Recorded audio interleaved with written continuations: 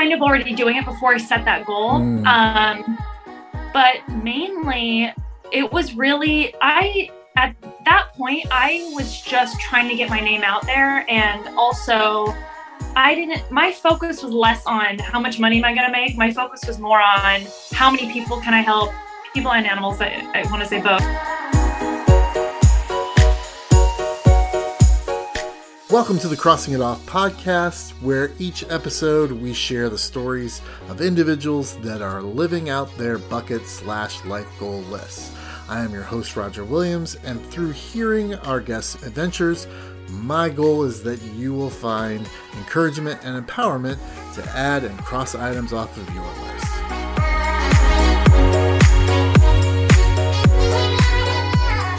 All right, today I've got a very special guest. Her name is Amy Burkman. She's a live art entertainer with a passion for helping others. Amy, thank you so much for being here. Thanks for having me. Glad to be here. Awesome. What is the item you crossed off your list? I made a goal for myself to raise $1 million for charity through art, and I crossed that off last year. I think it was last year, yeah. No, actually, the year before that, because now we're in 22. So it was in 2019 I crossed that off. Yeah, it does take some effort to remember what year it is nowadays. How long did it in total take you to raise that $1 million? It was, let's see, it was around, let me get my years straight here. I think, oh my gosh, I think it was 2016 or so, or 17, when I was like, okay, it was the first time I ever had an assistant, because I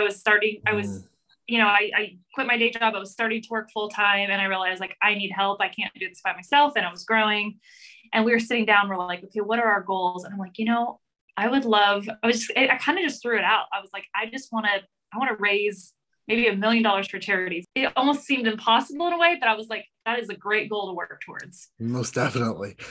And so it took you about 2 years. How long had you been a professional artist before that point?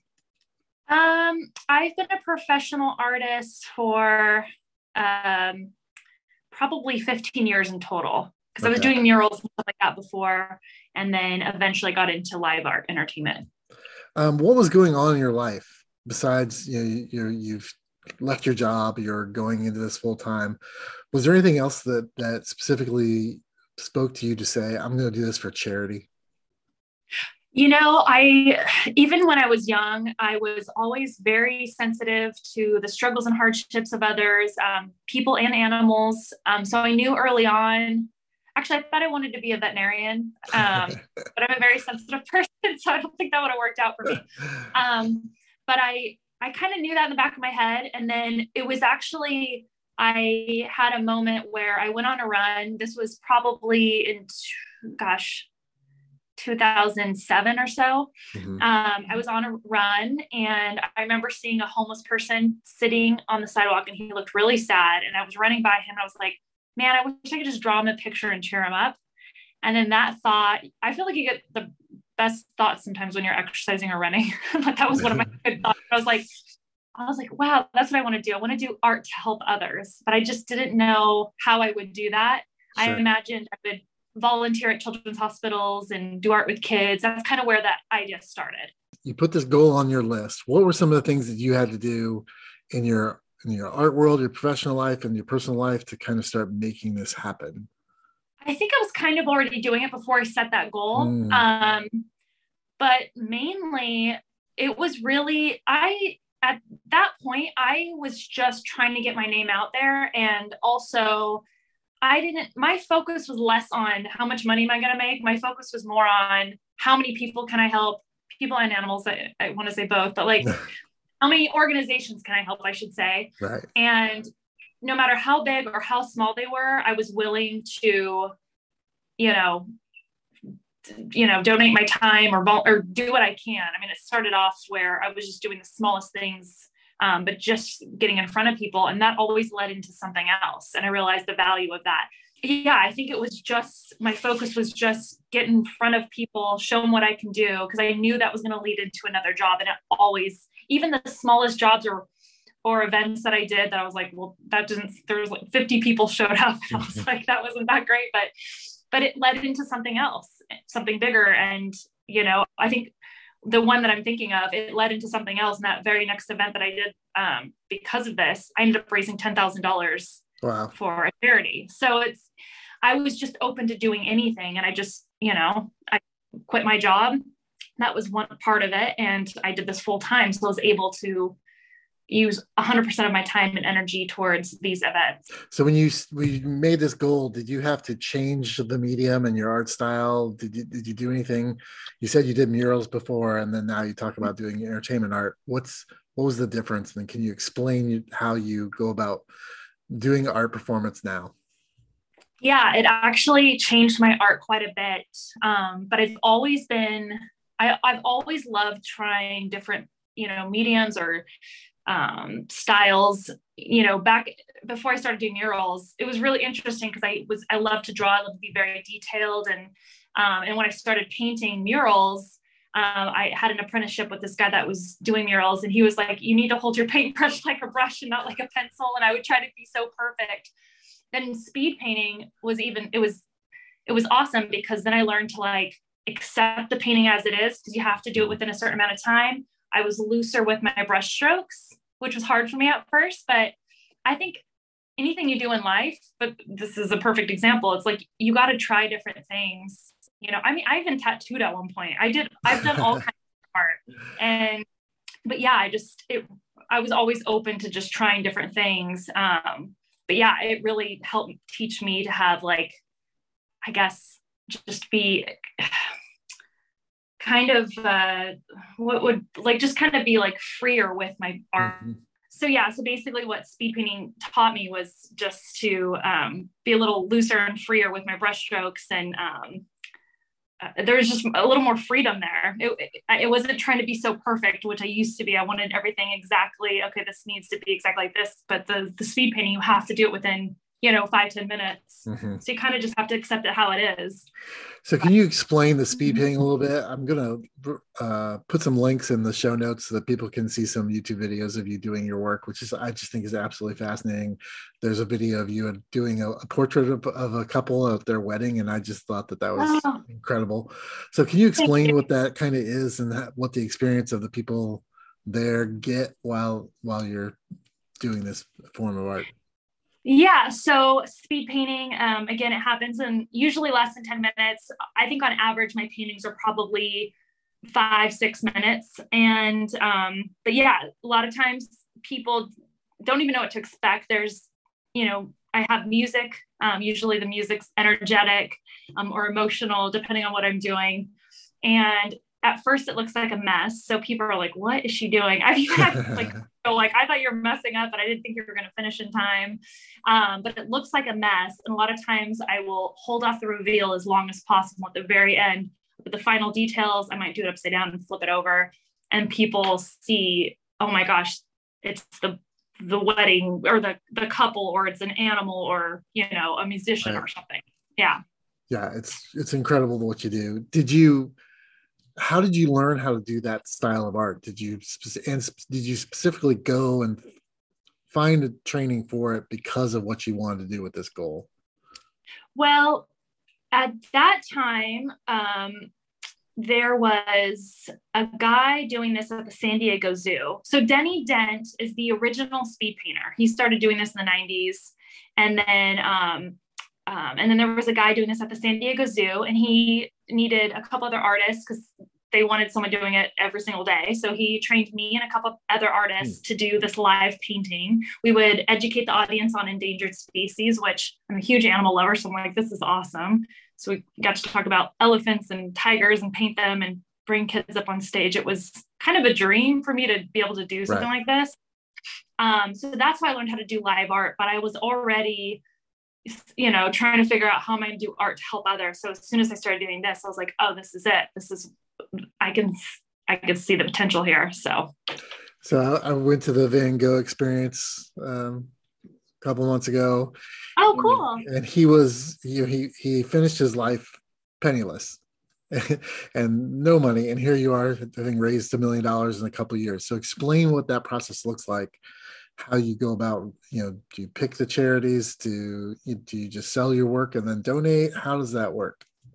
It all depends. The bigger events, they already have a budget for entertainment. Mm-hmm. So sometimes they'll just pay a flat fee and then they get to keep 100% of the proceeds from the painting. And the great thing is the paintings sell for thousands of dollars. Right. So, they essentially get me for free because they make their money back plus they make, mm-hmm. or there's a lot of times somebody will sponsor me. So they'll pay for my time and the organization gets to keep 100%. And then what I've done for some of the smaller organizations who may not have a budget and they're not really sure how it's going to go, I'll just do a percentage split with them. So at least, but the thing is, I'm usually confident that I'm going to be able to sell at a certain price. So at least we'll make up for my time, but then they get to make money too. So it's always a win-win situation. We always work with them and try to be flexible. So yeah, so it pays for my time and for theirs. And how do you pick the organizations that you work with?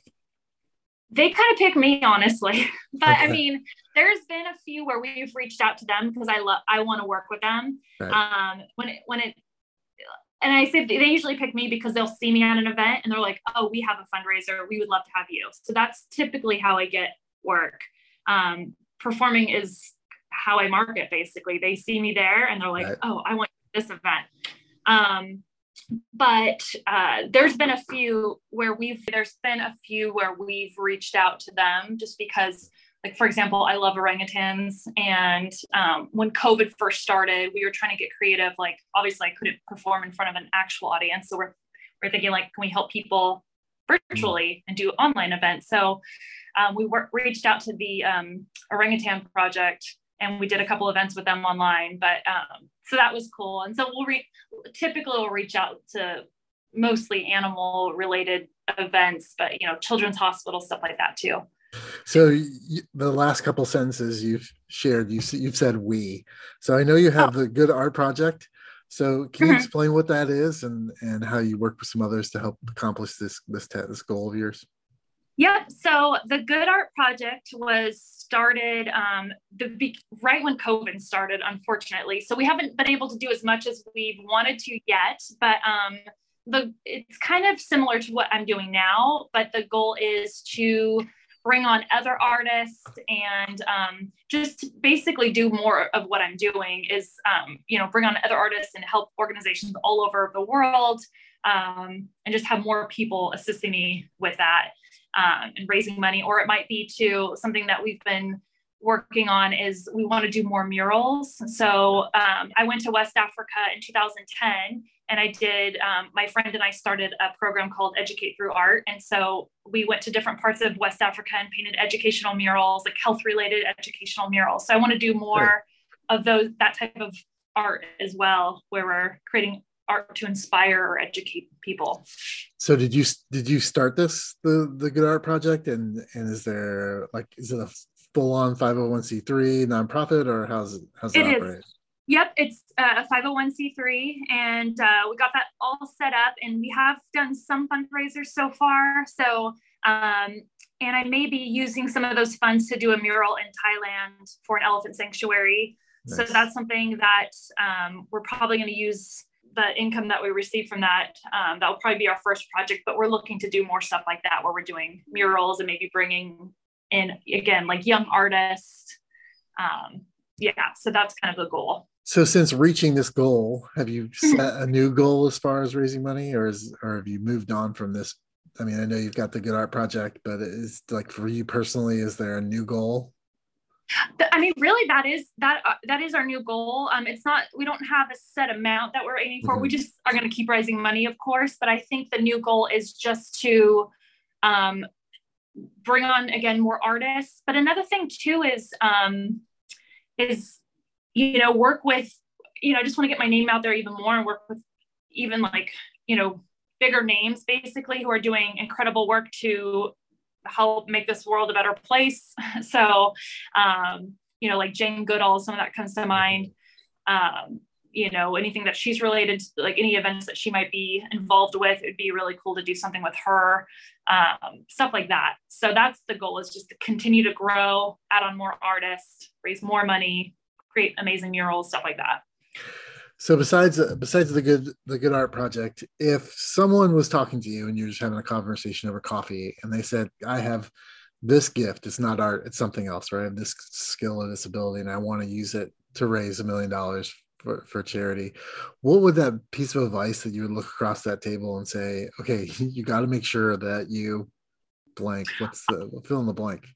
Yeah, I would say just, put yourself out there, and, even if you have to, even no matter if it's art or music or whatever gift you have to contribute, you might want to do a couple events for free to start, just so you can get in front of people and get used to it.